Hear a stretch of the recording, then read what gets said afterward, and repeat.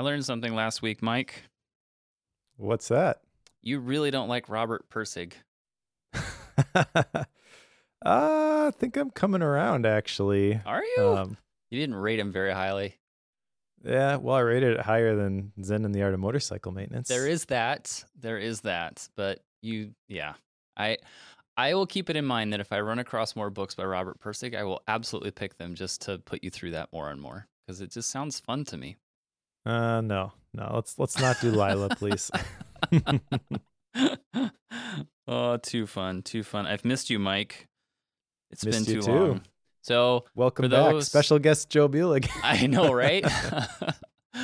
It feels weird, but I just appreciate everybody's patience in this whole process because work stuff got absolutely crazy and was not fun for a while. And Mike was like the golden boy here who was willing to take on Bookworm and keep it going and took the reins and such. So kudos to Mike.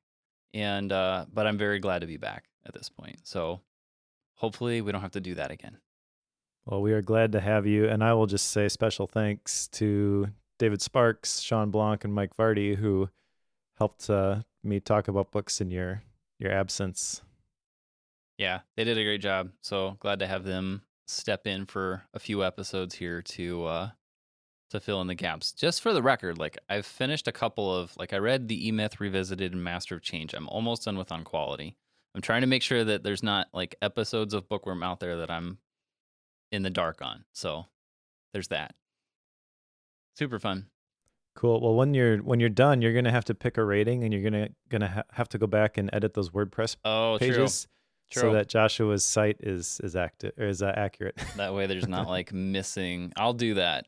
I will certainly do that. I better write it down, or I won't do that. There's your first action item. Welcome back to the show. How long? We've been recording for 2 minutes, and I've already got an action item from Mike. Huh? Not much has changed apparently. Thanks, Mike. Oh, too fun. Well, obviously, I don't have any follow-up from last episode. Question is, do you? I don't know about follow-up from last episode, but I will share one thing here at the beginning. Getting ready to kick off the second life theme cohort on November 13th. And this one is going to go for 6 weeks. So it's going to wrap up the week before Christmas. And you were part of the first one. You can correct me if I'm wrong, but I would say that one went really, really well. I would 100% agree with that. If anybody is hesitating on that, like, you need to join this. Like, this was probably one of the best. I shouldn't say one of. So far, I would say it's the best cohort I've been through. So, wow. There's that. Awesome. I'm going to have to get that in a testimonial. There you go. You heard it live on the air. There you go. Cool. Well, thank you. It's a lot of fun. I do it with my wife, Rachel, and we walk through the 5 steps of building a life theme. And then the last week is really the capstone. It's a big party, basically, where we share our life theme and we get feedback from everybody else in the group. It was an incredible experience last time, and we're going to do it again. So as promised in the first cohort, I am raising the price this time. It is going to be $197. I did put a coupon together for the Intentional Family Podcast. I'll do the same for Bookworm. So if you use the code Bookworm, you can get it for $50 off.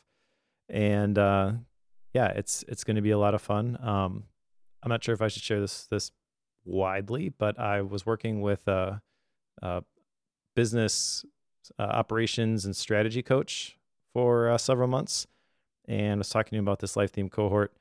And he said that I should be charging $1,000 for this thing. Okay. And it should be very exclusive, small group of people. I think we'll probably work in that direction. So why do I share that? Because if you've been dragging your feet on this, but you think it sounds kind of cool, it's basically never going to be this cheap again. So I would encourage you to jump aboard this one. We will be doing other cohorts if the timing doesn't work or whatever. But I'm just trying to be upfront because this is the kind of thing I would want to know if I was deciding whether or not to join a cohort. I'm not trying to create like false urgency with this. Just this is what it is, and this is the one thing that if everything else fell apart and I had to go get a day job, I would continue to do this life theme cohort because this is my bread and butter. This is what really lights me up. So this is something that Rachel and I want to continue to grow and evolve. We got a few changes in store for this second one, and it's going to be a ton of fun. You can find out all the details and sign up at faithbasedproductivity.com/lifetheme. I will say, like, having been through this, I still to this day like reference that life theme and the values and such that I put together as part of going through that. So the accountability of having Mike and Rachel walk you through the process of developing your own life theme and the homework that comes with that is like having the accountability of somebody is expecting you to put this together and you're going to talk about it on the next one. Like that is exactly what I needed to actually put this together. I could probably talk to Mike and get the information and just go do it on my own, but it's significantly different having the cohort there and other people expecting to have conversations about yours. So I just found that incredibly empowering. So if I can give you any more accolades, there you go. But I absolutely loved it. Still reference it to this day, and it makes a big difference. So thanks for putting it together, Mike. Awesome. And if you're available, would love to have you back for the second one. Yeah, I will try. No promises, but I will try. All right. That's all I've got for follow-up. Should we talk about today's book? Sure. All right. So today's book is officially my book, but I feel like it could be either of ours based on the conversations we had previously. And I'm fighting a little bit of a cold, so I'll rely on you to help me carry this one. Certainly. But the book is Clear Thinking by Shane Parrish. And there is a blurb from James Clear at the top of this one, at least on my copy. Does yours have that? Yep, it does. Yeah. So, and if you look at the blurbs on the back, these are some pretty big names. Shane Parrish is the person behind Farnham Street and also co-author of The Great Mental Models, which we've read a couple volumes of those. We both like those a lot. We both like Shane's style a lot. And so I pre-ordered this book, I don't know, 3-4 months ago probably when I first heard about it. And it's out now. So timing just happened to be perfect for Joe coming back on the show. I floated this idea and it sounded like you were pretty excited about this one. Yes, absolutely. I saw this one hit the pre-order status and it's like, that'd be a great bookworm book.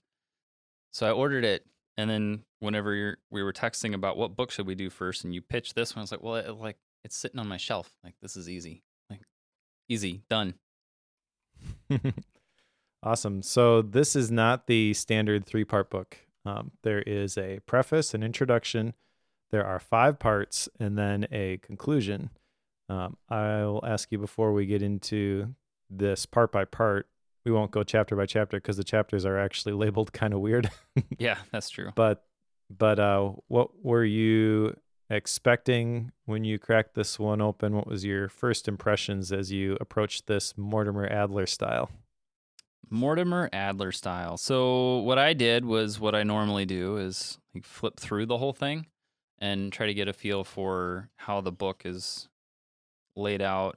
And I noticed that he had like these sections, and like you were talking about, the chapters are labeled a little bit weird, but it's mostly because they're short and not real descriptive, at least not until later in the chapter list. But when I was first like flipping through it, my initial impressions were just that, okay, he's going to give me, as Shane would do, a model for how to make good decisions, which we've read. What was it? Thinking in Bets, Annie Duke, like the whole, or there's a decision making. Drawn a blank on it. I mean, there's lots of books that use clear thinking in the title. Correct. We've read.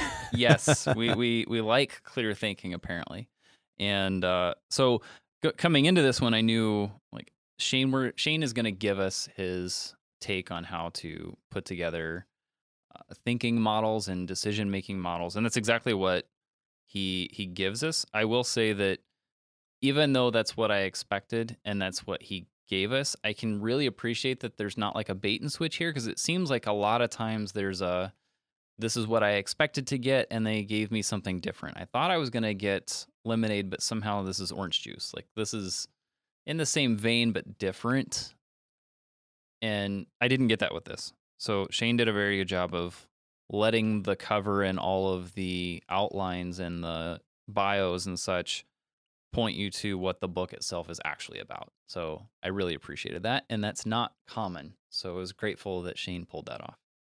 Yeah, to address the title thing, by the way, we've read The Art of Thinking Clearly, and then we just read the one by the fighter pilot, The Art of Clear Thinking, I think it was that title. Yes. And so when I picked this one up, my first thought initially was, dude, here we go with the titles on Clear Thinking again. And I don't know if that's just like there's, for a while there was the Mark Manson book, and then everybody started using the F-bomb in the book titles. Is this like the next version of that? Everyone's got to come out with a book on clear thinking. But my next thought was, good job, Shane Parrish. Just cut straight to the chase. Clear thinking. There's no art here. There's no, just this is what it is. This is the classic, I'm sorry, my title is so long I didn't have time to make it shorter. He took the time to make it shorter. So good job. Yep. Which it actually is very appropriate for the topic and the approach that he takes here. I mean, it's basically how to make better decisions, which the other books were talking about too, but this one feels fresh. It feels like I have not heard this before. I can't say that with The Art of Clear Thinking 100%. I think that's because, and I'm probably jumping to the end of the episode already, because this is what happens. But I think that's partially because when we've read these other books about clear thinking, they don't always describe what the problem is and what clear thinking solves and what the process is to get to that. They simply jump to the end of, here are the things that you do to think clearly, without giving you like, here are all the skills you need to develop. Here is why you need to develop them. But Shane lays all that out, which obviously we'll get to here. But I think that's partially why it felt so different. Sure. Well, let's jump into the preface first. I have this as a separate section, but I've only got a couple things jotted down here. This part can go pretty quick, probably. There are two things. He mentions that to get better results, we must create the space to reason in our thoughts, feelings, and actions, and then deliberately use that space to think clearly. And in typical Shane Parrish style, I feel like that's just very succinctly put and encapsulates the problem and the process perfectly. But the thing I really liked here is the tagline he wants for his life, which is mastering the best of what other people have already figured out. I like that phrase a lot. Yeah, it's a solid.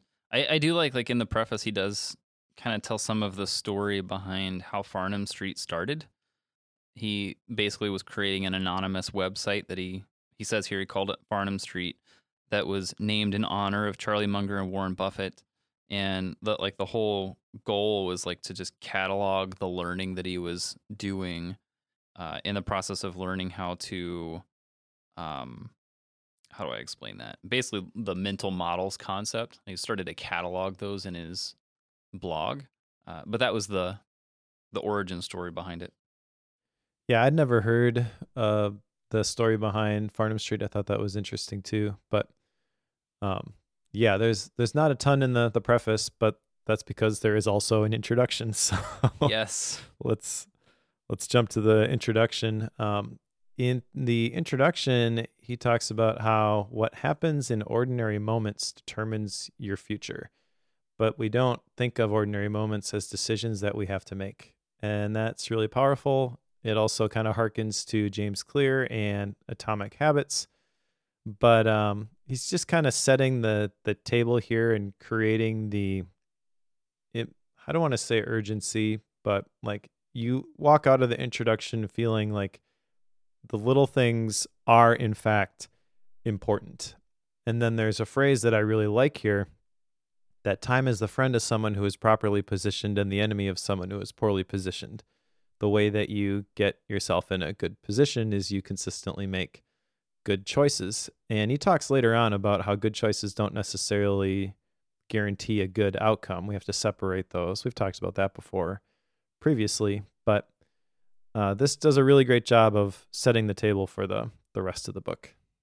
There is a paragraph right in the middle of this introduction that I felt like summarized a lot of what he's getting ready to lay out for us in the first part. It's just a few sentences here. So, in most ordinary moments, the situation thinks for us. We don't realize it at the time because these moments seem so insignificant. However, as days turn into weeks and weeks into months, the accumulation of these moments makes accomplishing our goals easier or harder. I feel like that is a good way to just say, your habits and rituals, the thing you do every single day. We've talked about this ad nauseum, but because that is such a big deal, he then is going to take us through into part 1 here of like, what are some of these enemies to clear thinking, and why is it that these defaults, as he calls them, are a big deal. So it's these ordinary moments, the little things you do every single day, as we've talked about, like habits and rituals. It's a big deal. It really is. Maybe that's why we're so obsessed with them, Mike. Could be. Yeah, you mentioned part 1, the enemies of clear thinking. Let's go there. And this is where we see the strange chapter structure. So part 1 is labeled, and there's like a 2-page introduction to the part. And then all of the chapters are like chapter 1.1, chapter 1.2, chapter 1.3, which is a little bit weird.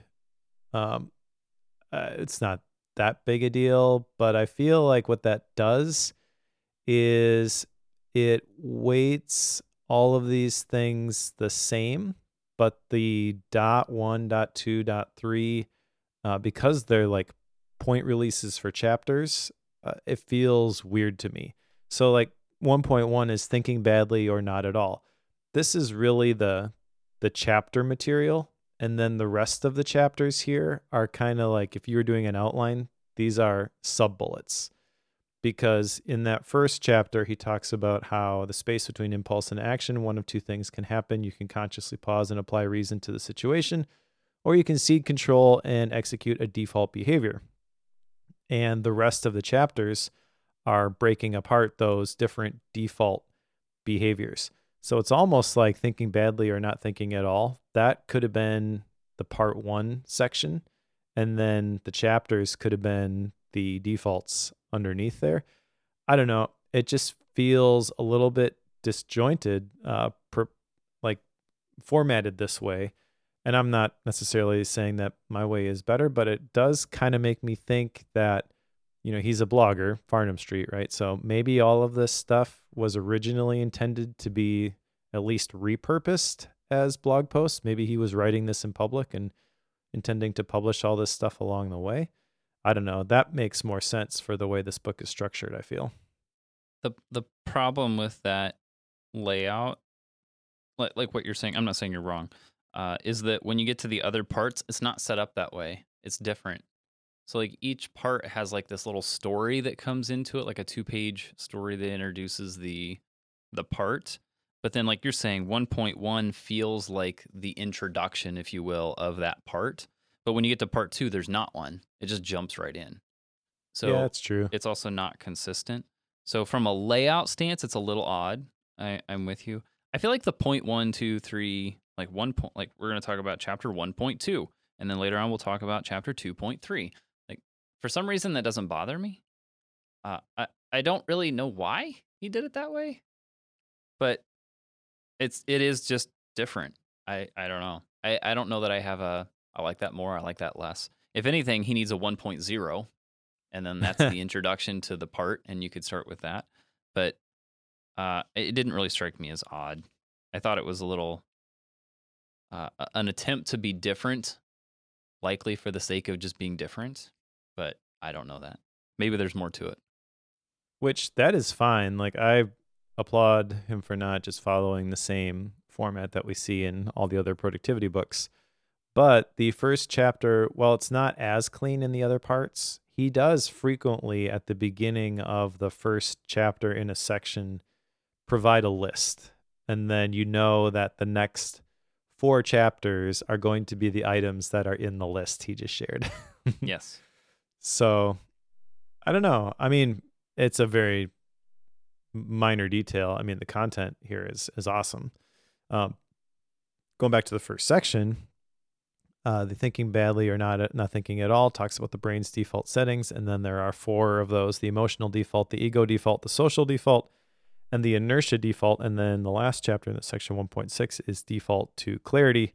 So he's basically framing it with 1.1, explaining the defaults in 1.2 through 1.5, and then 1.6 is basically charting the path forward and going into the next section. These defaults, I don't feel like there's a whole lot new with these defaults. So if there's one that you particularly want to talk about, that's cool. But the emotion default is basically just giving in to how you react emotionally. The ego default, that's basically we don't want to look like an idiot. The social default, we get rewards for going with the crowd. The inertia default, it's easier to keep things the way that they are. So recognizing those biases that can kick in at any moment, I feel like that's really what he's talking about here. And really awareness is step 1 to overcoming this at this point. Yeah, I don't have any of these specifically that I wanted to cover, just that like being aware that these defaults exist, but also I just want to point out like he had a way of explaining what these are and how they come about that I felt like was new. Something about the way he was explaining these, like we've talked about default mode networks and how we just go to the easiest thing. And like one of the things I wrote down was the inertia default. Like the word inertness just refers to laziness or idleness because we just like it's when you just don't want to exert energy to change things or to go against the grain, if you will.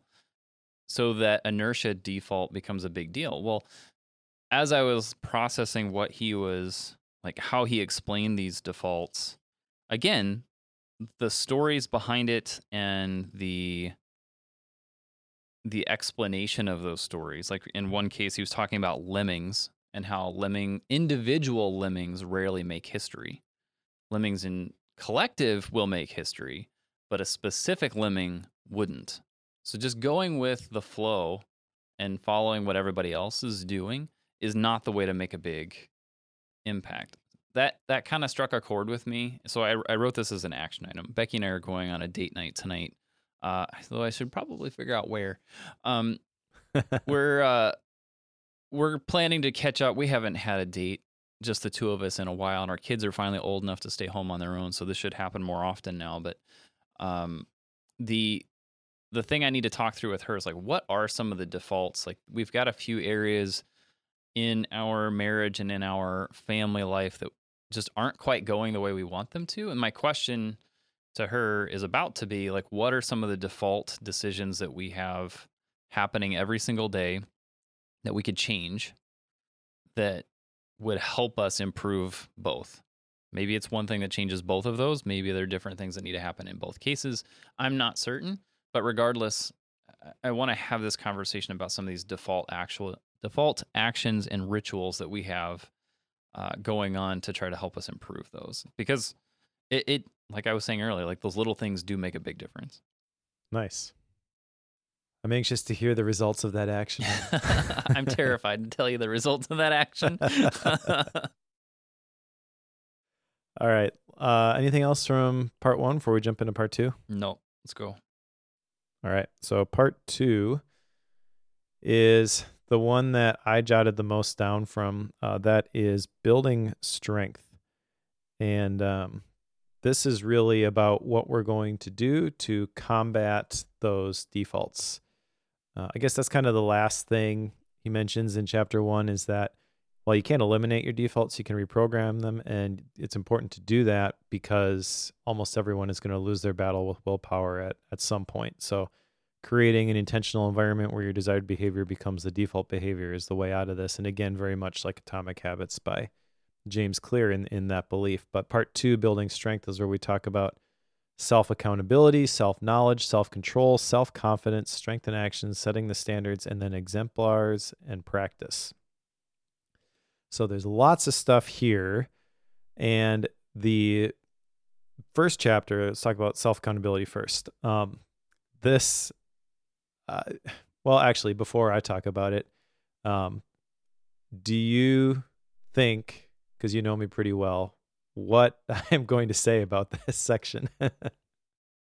I could probably make some guesses, but I feel like it's in a bunch of different realms, like talking about how Yeah, that's fair. you struggle to keep yourself on track and want to jump to new things. Like that's a classic, right? So I could Yeah. see you going that route, but I don't know that I would lock you in on that.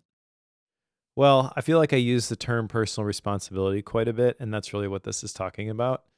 And the very first thing he mentions, or very first thing I jotted down, was that others might not expect more from you, but you can expect it from yourself. And then he goes on to talk about how no one cares about your excuses except you. Just because something happened that was outside of your control doesn't mean it's not your responsibility to deal with it the best that you can. I mean, he's kind of brutal in the way he Not talks kind about of. this. He is brutal. Yeah, but I like it, to be honest. Part of that is probably his personality. I don't know him personally, but he does mention at the beginning, by the way, some personal stories. And he says that he worked for an intelligence agency with a 3-letter acronym, but doesn't tell us what it doesn't was. list which one it is. Yeah. But he shares some stories there from his time there, and high stakes, high pressure scenarios. And there were some stories where he was talking to his higher ups, and they were just, I don't know if he changed the story, like this is how he heard it, or if this is actually what they said, but they were just like, Shane, nobody cares. You got to do it. You're letting the whole team down. And talks kind of like how he struggled with some of that stuff at the beginning. But the big takeaway, at least in this first section for me, was that you can't control everything, but you can control your response. And your response is going to make things better or worse. So that's one of my action items, is to ask myself, will this make the future easier or harder? And I am not going to, this is kind of a conceptual action item, which is par for the course for me. But really what this is a thinking time question, or a clarifying question I have in my toolbox. So I'm not looking to go apply this intentionally to different situations, but I feel like this is going to be useful when something pops up and I find myself in that reaction mode. I'm slipping into the defaults. I'm hoping that this question will stick with me and trigger at that moment, and I'll be able to recognize, hey, yeah, this thing that I was about to do because I'm emotional right now is actually going to make things worse. So maybe not do that. But I don't know that there's another way to apply that as an action item. I mean, this is something that you just have to, like, I feel, get inside you, and then hopefully it bubbles up when you need it. But that's the intention with that one. And I feel like that's the intention for a lot of these, is to make you aware of the situation, help you understand what those questions are that you need to be asking of yourself. And then the idea is that over time, because you become aware of those, if you continue to bring those top of mind, you will start to internalize them, and then your decision making becomes easier over time. It's not going to be an overnight. This is going to change the way you think immediately. This is a process of developing those habits. The beginning of this chapter talks about like excuses, and like the story you were telling about a colleague being completely brutal with him. He was giving excuses about not getting to work on time, and then he wasn't able to get the project completed in time, so he was late. And as a result of that, he had this whole list of excuses for why it wasn't done on time, and he sent it to the colleague, but the colleague sent this other response back, but had a PS at the bottom of it that I thought was hilarious. Don't blame the bus for being late, buy a car. Like, it's brutal, right? Like, Yeah. you are the one saying it's somebody else's fault. We all know people like this who regularly blame all the things. Like, I had a flat tire. I had, my boss made me stay late to work. You name it. Everybody has those excuses, and it's somebody else's fault that I didn't get something done. or something prevented me from making it to the engagement. And it's easy to fall into that because we don't want to be the ones responsible for it. We read the book Margin, right? And that particular book would tell us that if we had the margin, those types of extenuating circumstances are not a big deal if you have that margin built in. Yep. And that ultimately means that the reason you were late in that particular case was because you waited until you took the last bus possible to get there, but then the bus had a problem, which you didn't plan for, and now you're late, when really you should have just planned on something could go wrong. So Mm-hmm. that's a tough thing to come to grips with. I am terrible at this and am absolutely not good at it at all. So I know it's something that I need to work on for sure. I don't think I'm willing to take on the process of saying, I'm going to ask myself this question all the time. I think just being aware of it is helpful because, like, even some of the stories he has here helps me, like, see where that comes out. Like, no one cares. It's your fault. Not your fault, still your responsibility. Like, Yeah. I'm looking for outs in this process, and he continues to, like, hit me where I'm thinking on the next thing. It's like he's done this before, and I don't like it. I like it, but I don't like it. I know what you mean. The other section I really like, well, I like most of the sections here, but one I want to talk about is self-confidence, because I'm bad at it. Okay. Self-confidence is trusting in your abilities and your value to others. And he mentions in the section that it empowers resilience in the aftermath of negative feedback. And that's the part that really I've been chewing on ever since I've read it. Because I remember getting negative feedback from the book when I wrote it. And as a result, I feel I haven't written another book. I jumped to the next project. I'm like, oh, maybe people will like this one better. And so now, like mentioned, the life theme cohort, City University, it's only a matter of time until somebody goes through it and is like, yeah, this was garbage, and they ask for their money back. And that doesn't diminish the quality of the product, though. And so I feel like I'm in a better spot, better prepared. I feel like I am moving in the right direction at least. But I do kind of ask myself that question all the time and need to develop that confidence. One of the things that he says in this section, which I think is maybe something that a lot of bookworm listeners need to hear, is on page 63. More dreams die from a lack of confidence than a lack of competence. And I feel like if you're listening to Bookworm, that's probably true of you. And I've definitely been in that place before. Maybe you can relate, Joe, but I feel like this is pretty common for people, idea people, creatives or aspiring creatives, people who want to make something. You can be held back by a fear of what other people are going to think about it and not even realize it, I feel. The sentence right after the one that you were talking about, more dreams die from a lack of confidence and a lack of competence. The sentence right after that is also telling. But while confidence is often a byproduct of our accomplishments, it also comes from how you talk to yourself. Yep. And if I'm regularly saying that something wasn't as good as I thought it should have been, then that's on me. It's not, again, somebody else. So I have to be confident in the stuff that I'm doing, not just like I have to be confident in the way that I speak to myself, not just in the accolades that other people may put on what I did. So it's multifaceted. It's not just this person recognized you. It's also how you recognize yourself. 100%. The other ones that I like in this section are setting the standards. The way to build strength is to raise the standards to which you hold yourself. Again, hearkening to personal responsibility. But he mentions that we unconsciously become what we're near, so be careful who you surround yourself with. That actually leads into the next chapter, but before we get there, he says standards become habits, habits become outcomes. So this, I feel, reinforces the idea of battling perfectionism, because perfectionism will say, don't release it, it's not quite right. You can always improve it just a little bit. I have published consistently to YouTube for about 8 weeks in a row now, and I feel like that's a great playground for this. But what I have found is that it is the cadence that has allowed me to get better at YouTube. It's not the amount of time that I put into a single video. So that's important. But then the action item from this is actually one that I want to ask other people. So there's a question that he uses here, and specifically I'm thinking I want to use this with my kids, although there's a lot of other places where this could be helpful. Ask, is this the best you can do?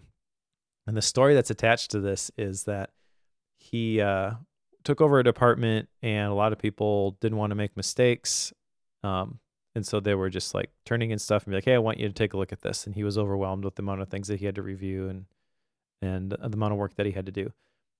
And that reminds me a lot of life at the agency, to be honest. But it was kind of telling that he mentions that like people were afraid. They don't want to be held accountable for doing something wrong necessarily. So they're kicking the can. They're passing the buck. So one of the things that he started asking was when someone handed him something, he would say, is this the best that you can do? And if the answer was no, then he wouldn't even look at it. They had to go back and they had to make it the best thing that they could make. And at that point, he would look at it. And at that point, you deal with it. But I feel like this is pretty common where we just do a shoddy job and we just throw it out there and be like, well, there, I got it done. And specifically, I want to ask this of my kids when I ask them to do stuff. It's like, okay, I did this. Is this the best you can do? Not like judgment, like you didn't do a good enough job. I was going to say, it sounds like the jerk dad. Well, that's the thing. That's what I think I like about it, is it does come across like that at the beginning. But if you understand the heart behind it, you're trying to help people achieve a level of excellence. And I feel like as a parent, that's your job with your kids. Yeah, that's fair. So that's the perfect playground for this. It's like, okay, Dad, I did this. Is it the best you can do? And if they say yes, then okay, well, I'll go look at it. Cool. Thanks for doing that. But if no, I'm like, well, go try again. No point in me wasting my time if you haven't taken the time yourself. Last thing that I jotted down here, another action item from this section. So I have 3 action items, I think, from this section here. But the last chapter is exemplars in practice. And basically he says, if you don't curate the people in your life, the people who end up surrounding you will be there by chance, not by choice. And you need to choose the right exemplars or role models who raise your standards. And then he talks about having like a board of directors for a company. And he talks about identifying people who are going to be fictional board of directors for you personally. I think that's a great idea.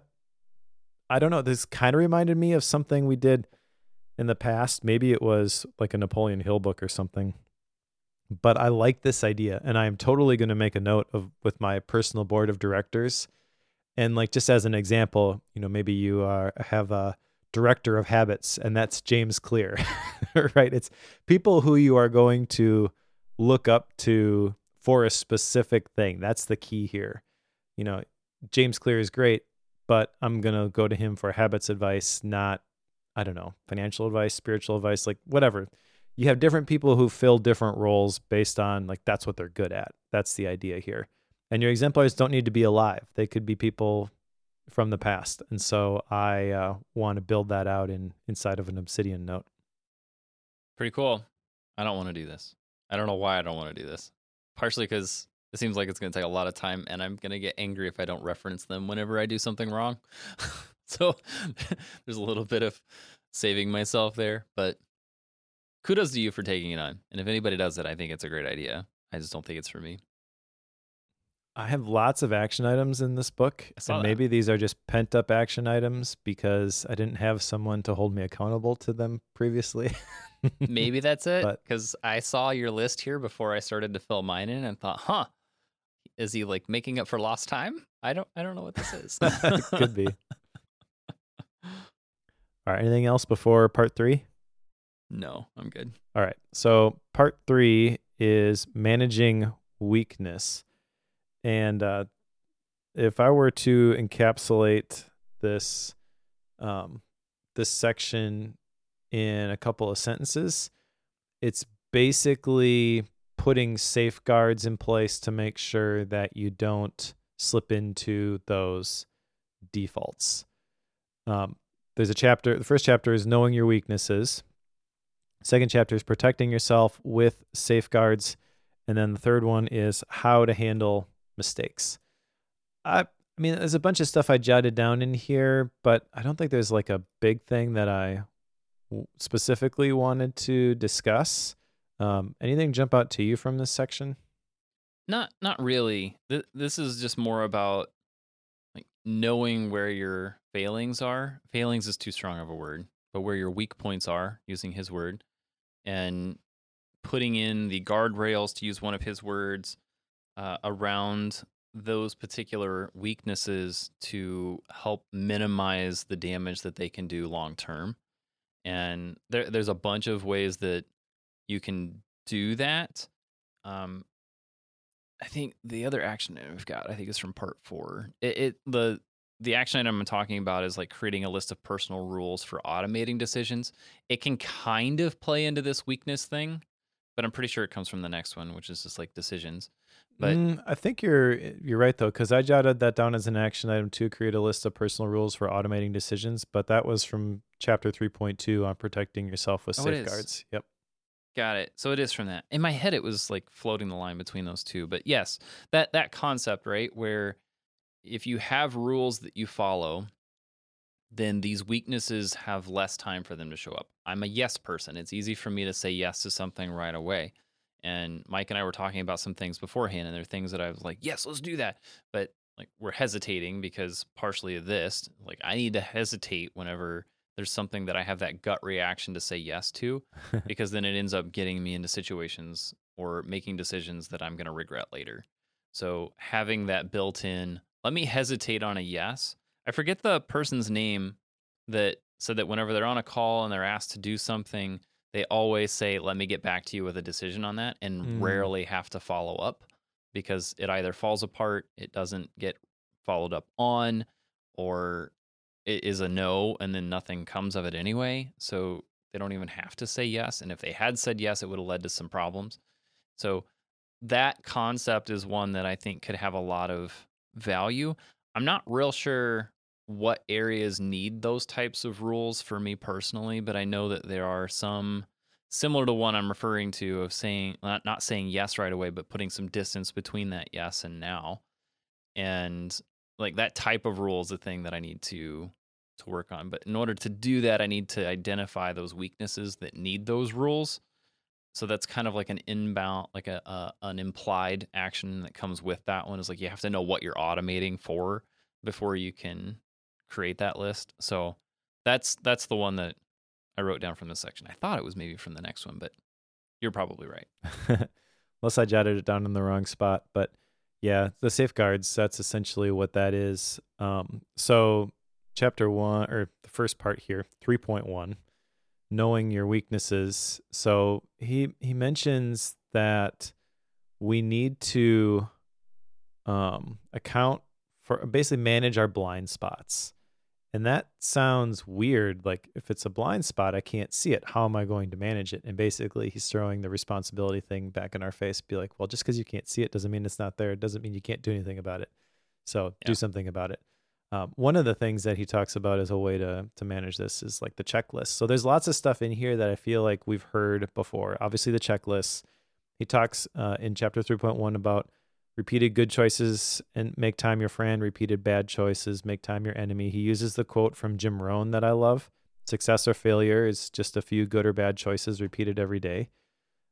This is all good stuff, but none of it sounds like completely original at this point because of all the other books that we've read. I did jot down the list of rules. I feel like that was really good.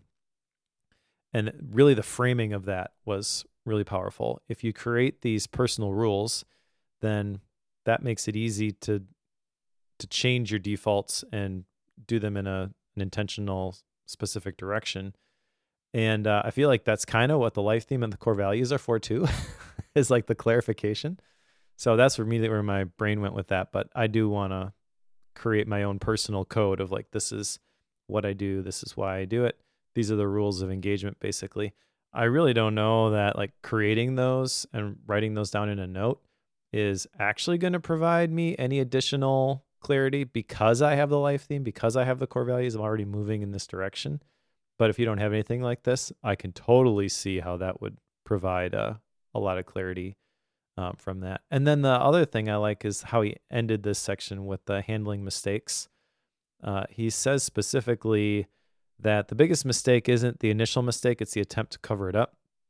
And that mistakes turn into anchors if we don't accept them.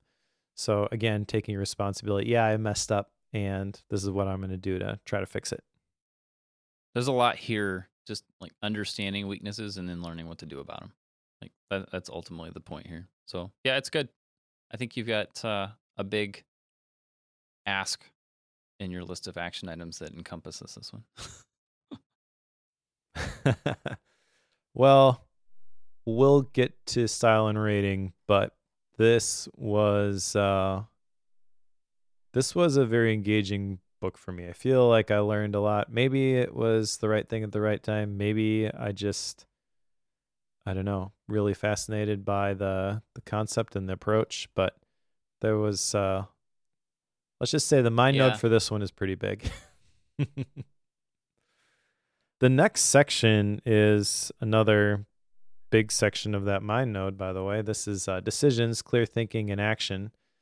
And this is essentially following a process that he outlines at the beginning. There's a visual for the decision-making process. We define the problem, then we explore possible solutions, then we evaluate the options, then we make the judgment, and we execute the best option. So that's basically what this whole section is about. And then the chapters are kind of broken down into the different parts of that. I don't know that I want to talk through the whole decision-making process because, again, I feel like I've heard that part before, but there's some specific things in these chapters that are kind of interesting to me. I'll give you an opportunity to go first, though, if you want. What stood out to you from this section? Yeah, the decision-making process chart that he has in the like intro to the part where he has those 5 pieces, right? The define, explore, evaluate, make the judgment, and execute. He has those 5. It struck me as strange that he has, like the way he has it drawn is he has define the problem, explore possible solutions, and evaluate the options. There are 3 boxes across the top with an arrow between them. So there's 2 arrows between 3 boxes. Make the judgment is like a big sun star looking thing in the middle. And the box on the far right has an arrow that comes down and goes over to it. And then execute is down below that star. It's like, well, that's fine. I get why you're doing that because make the judgment's the big deal. But it's just a linear process. Like, you don't need to get all fancy with the different logo in the middle. I don't know. It was just weird to me. It's like, just make it a line. It's a line. It's a line. That was my weird hang up on that. Totally minor, very just being a Joe. But anyway, the 5 steps, I guess my question to you is like, are there any missing in there or are there too many? Like I get that if you're making a really big decision, like stepping things in this amount of detail, are we going to buy that house? Sure. Like that type of thing, that type of decision is one that could benefit from this level of detail. When it comes to should I turn up that guitar or turn down the drums in a mix on Sunday morning, I'm not going to go through this. Like you're instantly making those like artistic judgment calls. So that's a different game. So the question I had was like, what scale needs this process? He kind of answers that a little bit later with the, what was the permanence of the problem? Like if it's a really important and one that you can't backtrack. Yep. Decision. Yeah, there's a decision that you can't backtrack. There's a chart there about the how reversible a decision is on the, let's see, that would be the x-axis, where if it's more reversible, it's on the left side, and on the right side, it's less reversible. And then on the And then y-axis is the consequential. consequential. Yeah, so more consequential or less consequential. And he plots different decisions on this matrix, which I think this was really helpful actually. So there's like moving small furniture in the less consequential, more reversible, and way on the other side, upper right corner, doing something that could kill you, more consequential, less reversible. But there are Yes. things that are, reversible, but not less reversible, but less consequential. Those would be in the lower right, like squashing a mosquito. And so there's kind of things all over here, and I think it could be helpful in helping you figure out what sort of decision am I actually making here. I feel like that's the big takeaway from this section is putting the appropriate amount of effort into each one of these steps. So defining the problem probably is the one that I tend to gloss over, and probably more a lot of other people, just because there's so much information, there's so many decisions we could be making. If you don't have crystal clarity on like this is really important and I should be spending my time trying to figure out what this is, it's easy to end up defining the wrong problem. And then exploring the possible solutions. He had a thing here which hit home where he was talking about doing internet research for making a buying decision. Totally guilty. And he has different descriptions for like what's the point where you're spending too much time there, evaluating the options, making the judgment. Like I don't know, I didn't really feel like there was a whole lot that was actionable from this section, which is kind of strange because at each one of these he's basically giving you a whole bunch of principles. There's the hi-fi principle, there's the high X principle, there's second level thinking, the 3+ principle, there's the chart, the ASAP principle, the ALAP principle, flow no principle. I mean, and a lot of this stuff, remember the mental models, the whole framing of that was use these when they're helpful. I feel like a lot of these principles are use these when they're helpful. There's, Yes. the chart at the top, but really a lot of the stuff that he's talking about here is not, these are all the steps to following the process. Yeah. And I think that's part of what I'm like working my way to here is like when do you use these? And that's what these principles are designed to help you like make that judgment call about how to make the judgment call. So it's a little bit of an not excessive, circular reasoning in some way, but it needs to be, I think, in this case. So it's good. There's just a lot there, and it kind of made me wonder, like, okay, are there steps that are missing? Probably not. Like, it made me think of like the habits thing of like what makes up a habit. Yeah. Cue trigger response. Like, what are those pieces that lead to that? Are all of the pieces here for this, or is there one that's unnecessary? Like, for example, define the problem, explore possible solutions, evaluate the options. You could probably argue that evaluating them is the decision Yeah. making. So make the judgment is unnecessary, but that's the one that he has the biggest emphasis on. And then execute at the end. So you could make the argument that there's only 4 in that. I'm just not sure that that's a good idea. But I don't have my own judgment call on what that should be. Yeah. I don't know. It's hard to, apply specific pieces of this. I think a lot of this, again, going back to my initial action item, is just kind of like, this is knowledge that hopefully bubbles up when you need it. Like the Yeah. stop, flow, no principle is the one that I was talking about earlier. Stop gathering more information and execute your decision when either you stop gathering useful information, you first lose an opportunity, or you come to know something that makes it evident what option you should choose. That's the one that applies to all the over researching I do when I'm trying to figure out what to buy. But there's the as soon as possible the ASAP principle. If the cost to undo a decision is low, make it as soon as possible. But if the cost to undo a decision is high, make it as late as possible. That's the inverse, the ALAP principle. So there's lots of stuff in here that I feel like is tactical, and you can implement it different ways. I don't know. The big action item I have from this is to start a decision journal where I write what I was thinking, because then you can go back, and I intend to do this during my personal retreat process, look at the decisions that I made over the last 90 days and what was I thinking. And then as I'm looking at that and I'm kind of doing a retrospective, what impact did that have? I feel like that could be useful, but I don't know. One other thing that I did want to jot down here that page 169, he talks about removing what doesn't serve our interests is what makes a map useful. And that obviously harkens back to the map is not the territory from the great mental models. So I thought that was really great. But also like just in that whole section about evaluating the options and most information being irrelevant, curate the good stuff and decide for yourself what are the points of interest that you want to put on your own mental maps, decision-making maps. I mean, I know you don't like the term map of content, but essentially that idea of a map is really powerful and you can apply that in a lot of different ways. And he's really talking about it as a framework for making better decisions at this point. And I think that's kind of cool. All right. Anything else from part 4? I don't think so. All right. Well, let's go on to part 5 then, which is wanting what matters.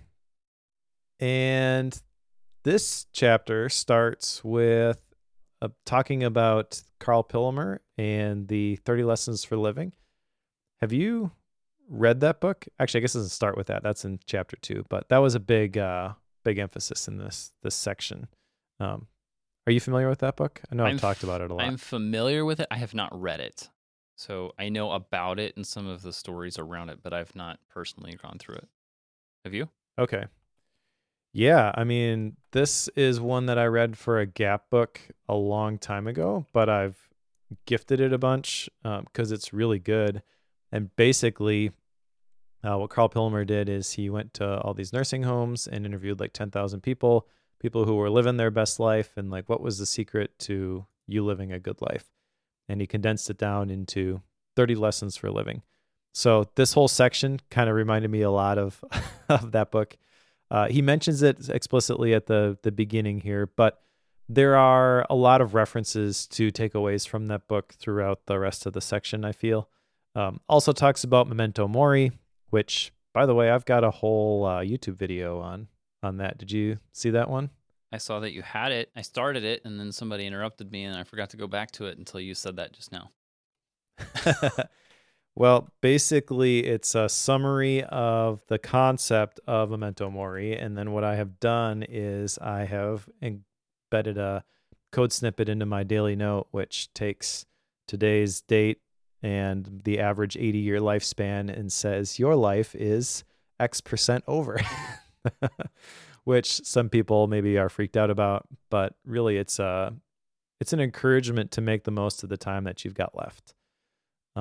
So what doesn't get measured doesn't get managed is essentially the principle here. And by looking at it every day, it kind of lights a fire to, hey, you're not going to be here forever, so let's make today count. It's kind of the idea there. But he kind of talks about it in this section as don't put off the things that you really want to do. And this is where like this kind of ties into the 30 lessons for living. Time is the ultimate currency of life. You get to decide what's a priority for you. And we regret the things that we don't do more than the things that we do. So the question that he mentions from Steve Jobs, if today were the last day of my life, would I want to do what I am about to do? And if you say no too many days in a row, then maybe you got to change your situation there. I don't know. I really like this section. I feel like this is a really cool way to kind of wrap up the book. And really what he's talking about here is all the stuff that people typically think of success. That probably doesn't matter. Don't be a happy when people. Those are people who are saying, I'll be happy when I achieve this goal, right? This outcome. Those people never actually are happy. And there's a Greek word he mentions here, phronesis, which is a word for the wisdom of knowing how to order your life and achieve the best results. And I like that a lot. When I read that, I was like, if I were to encapsulate what I want to do with the rest of my life, it is to study and apply this phronesis. There was a point where he mentioned somebody, I want to say it was in their late 80s, was asked about some of their advice for younger people and said that they wished they had worried less because more of my worries never came to fruition. There's also, this is from chapter 5.4, Life Lessons from Death. He asked one of his friends the question, if this were your final year of life, would you be living the same way you are today? And he said, no, I'd spend my savings, run up my credit cards, and start a drug habit. So, like, that's a lot of what people tend to think of whenever, like, if I'm going to die in a year, I'm going to burn through money. Like, that's what a lot of people will say that they want to do. No, that's not something you should start doing as like a daily practice, because live every day like it's your last. Well, you're not going to burn through your savings and give everything away to charity right now, if that's the case, because you still have to pay your mortgage. But that idea of, letting regrets go, not worrying about things, worry about the things you can control and not the ones you can't, taking responsibility for those, like all these things we have talked about, all of that starts to click together when you process the end of life scenario for yourself. And what do I want my kids to remember me for? Probably not the things I've been doing lately. So how do I change that? It comes back to the action item that I have for date night tonight of evaluating those defaults. And how do I change those so that my kids have a better view of dad in the long term? So yes, it matters. It matters a lot. Yeah, there's so much good stuff in this this section, and like a lot of the book, there's so many other places to go so much deeper with this. I feel like Shane does a really good job of pulling it all together and teasing out the highlights. But because there was so much emphasis on the 30 lessons for living at the beginning, and then he talks about the memento mori and the life lessons from death, I kind of felt at this point he was probably doing this the whole book. But at this point, it kind of became evident to me how much he was borrowing from other sources. And this is like obvious. He mentioned this at the very beginning, mastering the best of what other people have already figured out. He told us exactly the approach he was going to take. But at this point, it was kind of like, so this maybe sounds a little bit bad, but like my thought when I read the part on the 30 lessons for living and I realized how much he was leaning on Carl Pilmer's research is like, I could write a book like this. It's true. I don't know. It's true. Time and effort. Yeah. He does do a great job of condensing it though. And this whole part 5, wanting what matters, it almost feels like this didn't really need to be here, but I'm really glad that it is. It's almost like everything else is how to make good decisions. And then he could have just left it after part 4 and been like, okay, now it's up to you to figure out what really matters. But he adds a whole bunch of stuff here about like, the material stuff, the status, the wealth that you're probably chasing. That doesn't matter. I appreciate that he did that. I feel like it is almost needed though. Like, I don't think you could leave this out. I think it needs to be there just because you're walking through the process of clear thinking, right? These are your defaults that are bad, that lead us to strained relationships in not good work scenarios, et cetera, et cetera. How do you overcome that? Building in some skills like the self-accountability and such, self-control, self-confidence. You build up those strengths and learn to make good decisions. The question is, what decisions should you be making? Like, that's the underlying missing question that needs answered. And he answers that with part 5. It's like, well, you could be making decisions about how to get more money, but that's not what you should be making decisions about. So he does at least point you in the right direction. He doesn't tell you what to make decisions about, obviously. That's much too broad of a question to answer. But I think it is important that he at least points us in the right vein, at least. Well, he kind of does. I mean, he says no one wants to spend the last year of their life checking email. He I guess my impression of this last part, you're right. Like he does need to provide some direction there, but this just feels way more opinionated than I would have anticipated going into this book. I don't disagree with anything that he says in this section. This is probably my favorite part of the book. Yeah. But I feel like once you get to this part, if this is the first book you're reading like this, you're new to bookworm, you're just starting to dip your toes into the productivity books that we typically read, I feel like there's a good chance he's going to tick some people off at this point, which I think is cool. Like, kudos to you for making that stand. Like, people are either going to love Shane or they're going to hate Shane after this section. Right. And that's good. It's okay to put a stake in the ground. Yep, totally. All right, so let's go to the last part here, the conclusion. And this is the value of clear thinking. This is a phenomenal outro to this book. Page 245, he says, good judgment is expensive, but poor judgment will cost you a fortune. Really, like, you maybe don't think you have the resources to think about this stuff, but you can't afford not to think about this stuff. When you revert to defaults, you engage in a game that you can't win. The key to getting what you want is to figure out how the world works and to align yourself with it. I mean, lots of description here of systems and processes, and I think that's great. That last part kind of strikes me. The key to getting what you want is to figure out the way the world works and then align yourself with it. He talks kind of at length in this last part about how a lot of people feel like, well, it's not fair and things should change. And he's basically saying, things aren't going to change. So what are you going to do about it? Are you going to just accept that this is the way that things work and then use that to your advantage and try to create better outcomes? Because that's what you should do. And I totally agree with that. I absolutely love the last line of the entire book. Good judgment can't be taught, but it can be learned. I absolutely love that, just because it's not something that he can put how to learn it in a book, but he can't teach it to you because it's something you have to learn internally or pick up by watching examples. Like, you can have people tell you stories and you can have people show you, but you're not actually going to fully learn and understand that until you wrestle with it yourself. So I love that. Good judgment can't be taught, but it can be learned. Yeah, it's a great way to end it. Now you got to go put it into practice. It's true. Speaking of which, that's leads us to action items. So what are we going to put into practice? Well done. Great segue right there, right? Nailed it. All right. You want to give us your 44 action items here?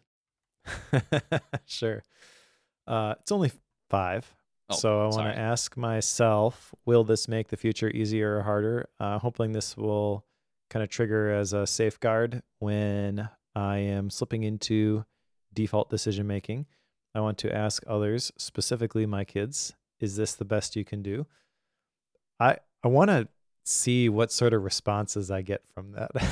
I feel like at first you're right. It's going to be like, oh, what do you mean? And then when I explain it, I don't know. I feel like this is a useful tool, though, for encouraging the focus on excellence. I want to also build my own personal board of directors. I want to create a list of the personal rules that I use for automating decisions.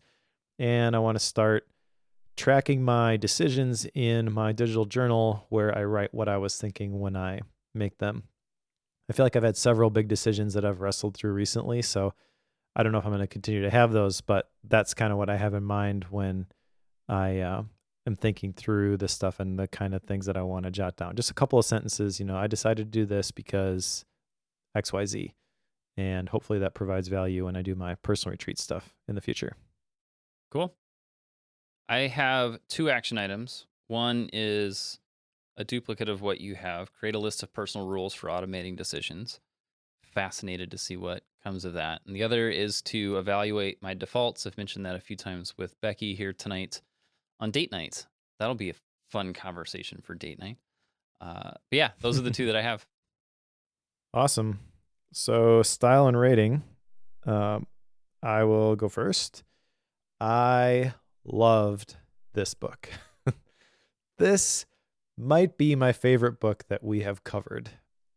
I don't know that that's the most influential book. That will probably forever go to Man's Search for Meaning.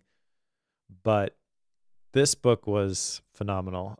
It reminded me of when I read Atomic Habits in terms of the amount of like aha moments that I got from reading it. but also I enjoyed it way more. So this one is an easy 5 stars for me. I like everything about it except the way the chapters are named. Of course. But that's, really a minor thing, and it flows really, really well from section to section. Tons of research went into this, you can tell, and I find the footnotes that he has here incredibly useful and sometimes really funny. Like there's a section in, I think, part 5 where he has a paragraph about finding meaning and purpose in your life. I think it's from 5.4 Lessons About Death. And there's a footnote about like kudos to ChatGPT for helping me reword this paragraph.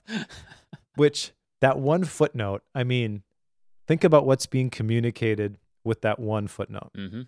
Number one, he's using ChatGPT to refine a paragraph, which is probably one of the more emotional paragraphs in the entire book. And so, like, that's one of the ones that you would think, I'm definitely not going to do that. So just, he's showing that I'm a rule breaker. I'm going to touch all the taboo topics. He's also, by calling it out there, implicitly saying, I haven't used this anywhere else because I'm giving referential acknowledgement to ChatGPT for helping me to write this. I mean, a lot of other times he is calling out other books that he's read or conversations he's had with people. And this is where I got this idea from. So like that singular place at the end of the book for that specific chapter, like I almost just busted out laughing right there when I saw that footnote. I'm like, well done, sir. Well done. And that hit me because I've had conversations with Chris Bailey and other creatives recently about like, what is the approach that we're going to take in terms of ChatGPT and AI tools in the creative process?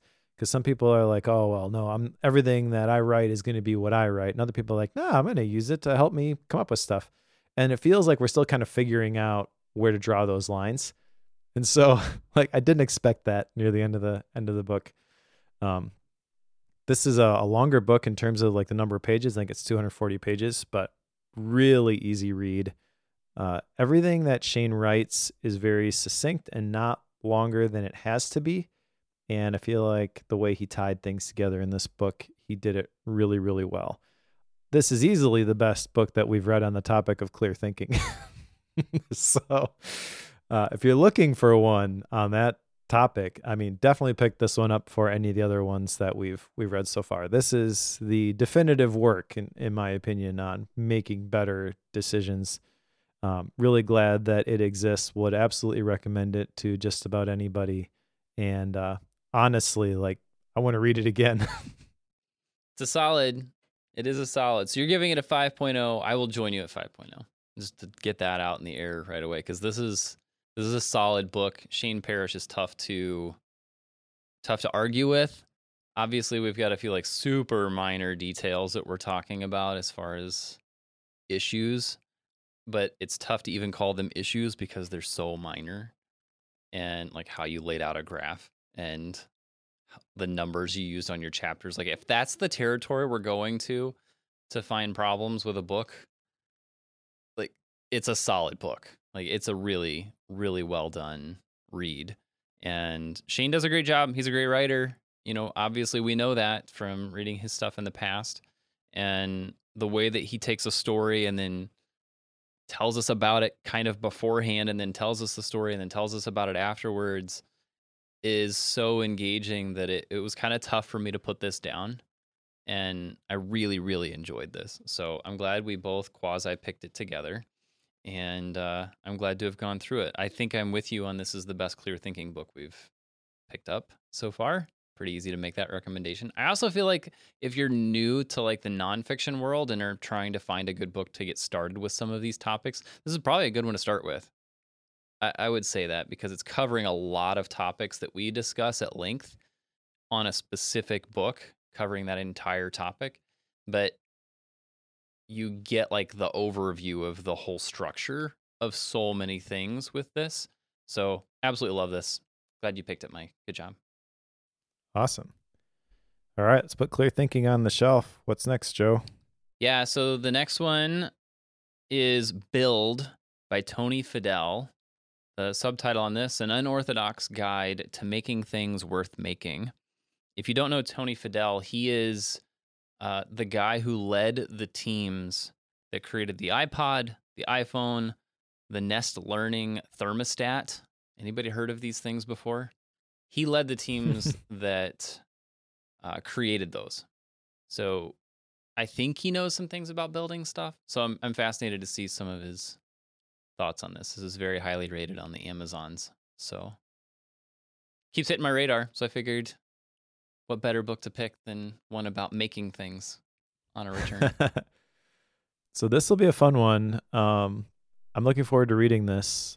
However, this probably means that my Gap book doesn't get read because it's 416 pages. What? I've not picked this up.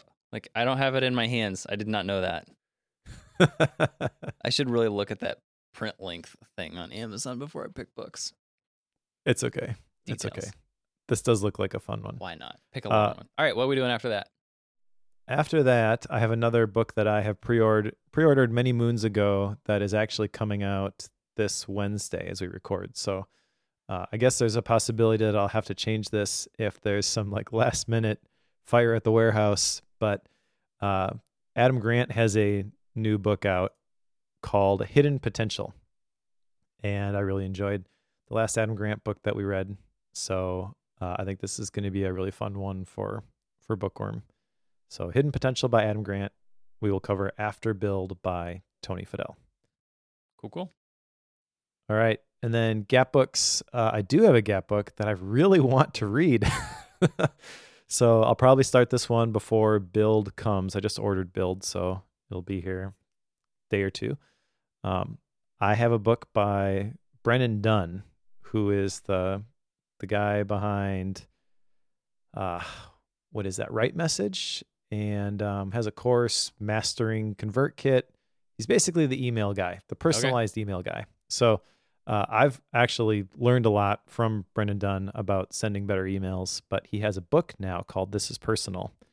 And it's basically a book about sending personalized emails. All right. Probably exciting to myself and like 12 other people on the planet, but I'm excited about it.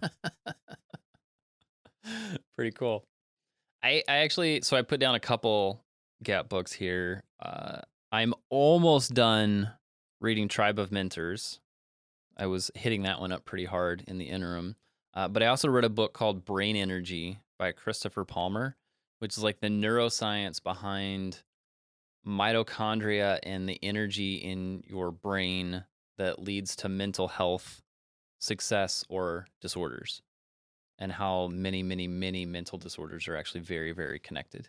It was fascinating, but very neuroscience-y. If you love science and the brain and like cutting edge theories behind all of that, this was a book for you. Pushing all my buttons. I'm going to have to check that one out. Yep, there you go. Thanks to all of you who have stuck around with Mike in the last 3 episodes. I'm glad to be back. So I'm glad we're able to bring this all back. And if you are someone who reads along with us, the book to pick up is Build by Tony Fidel, and we will cover that one with you in a couple of weeks.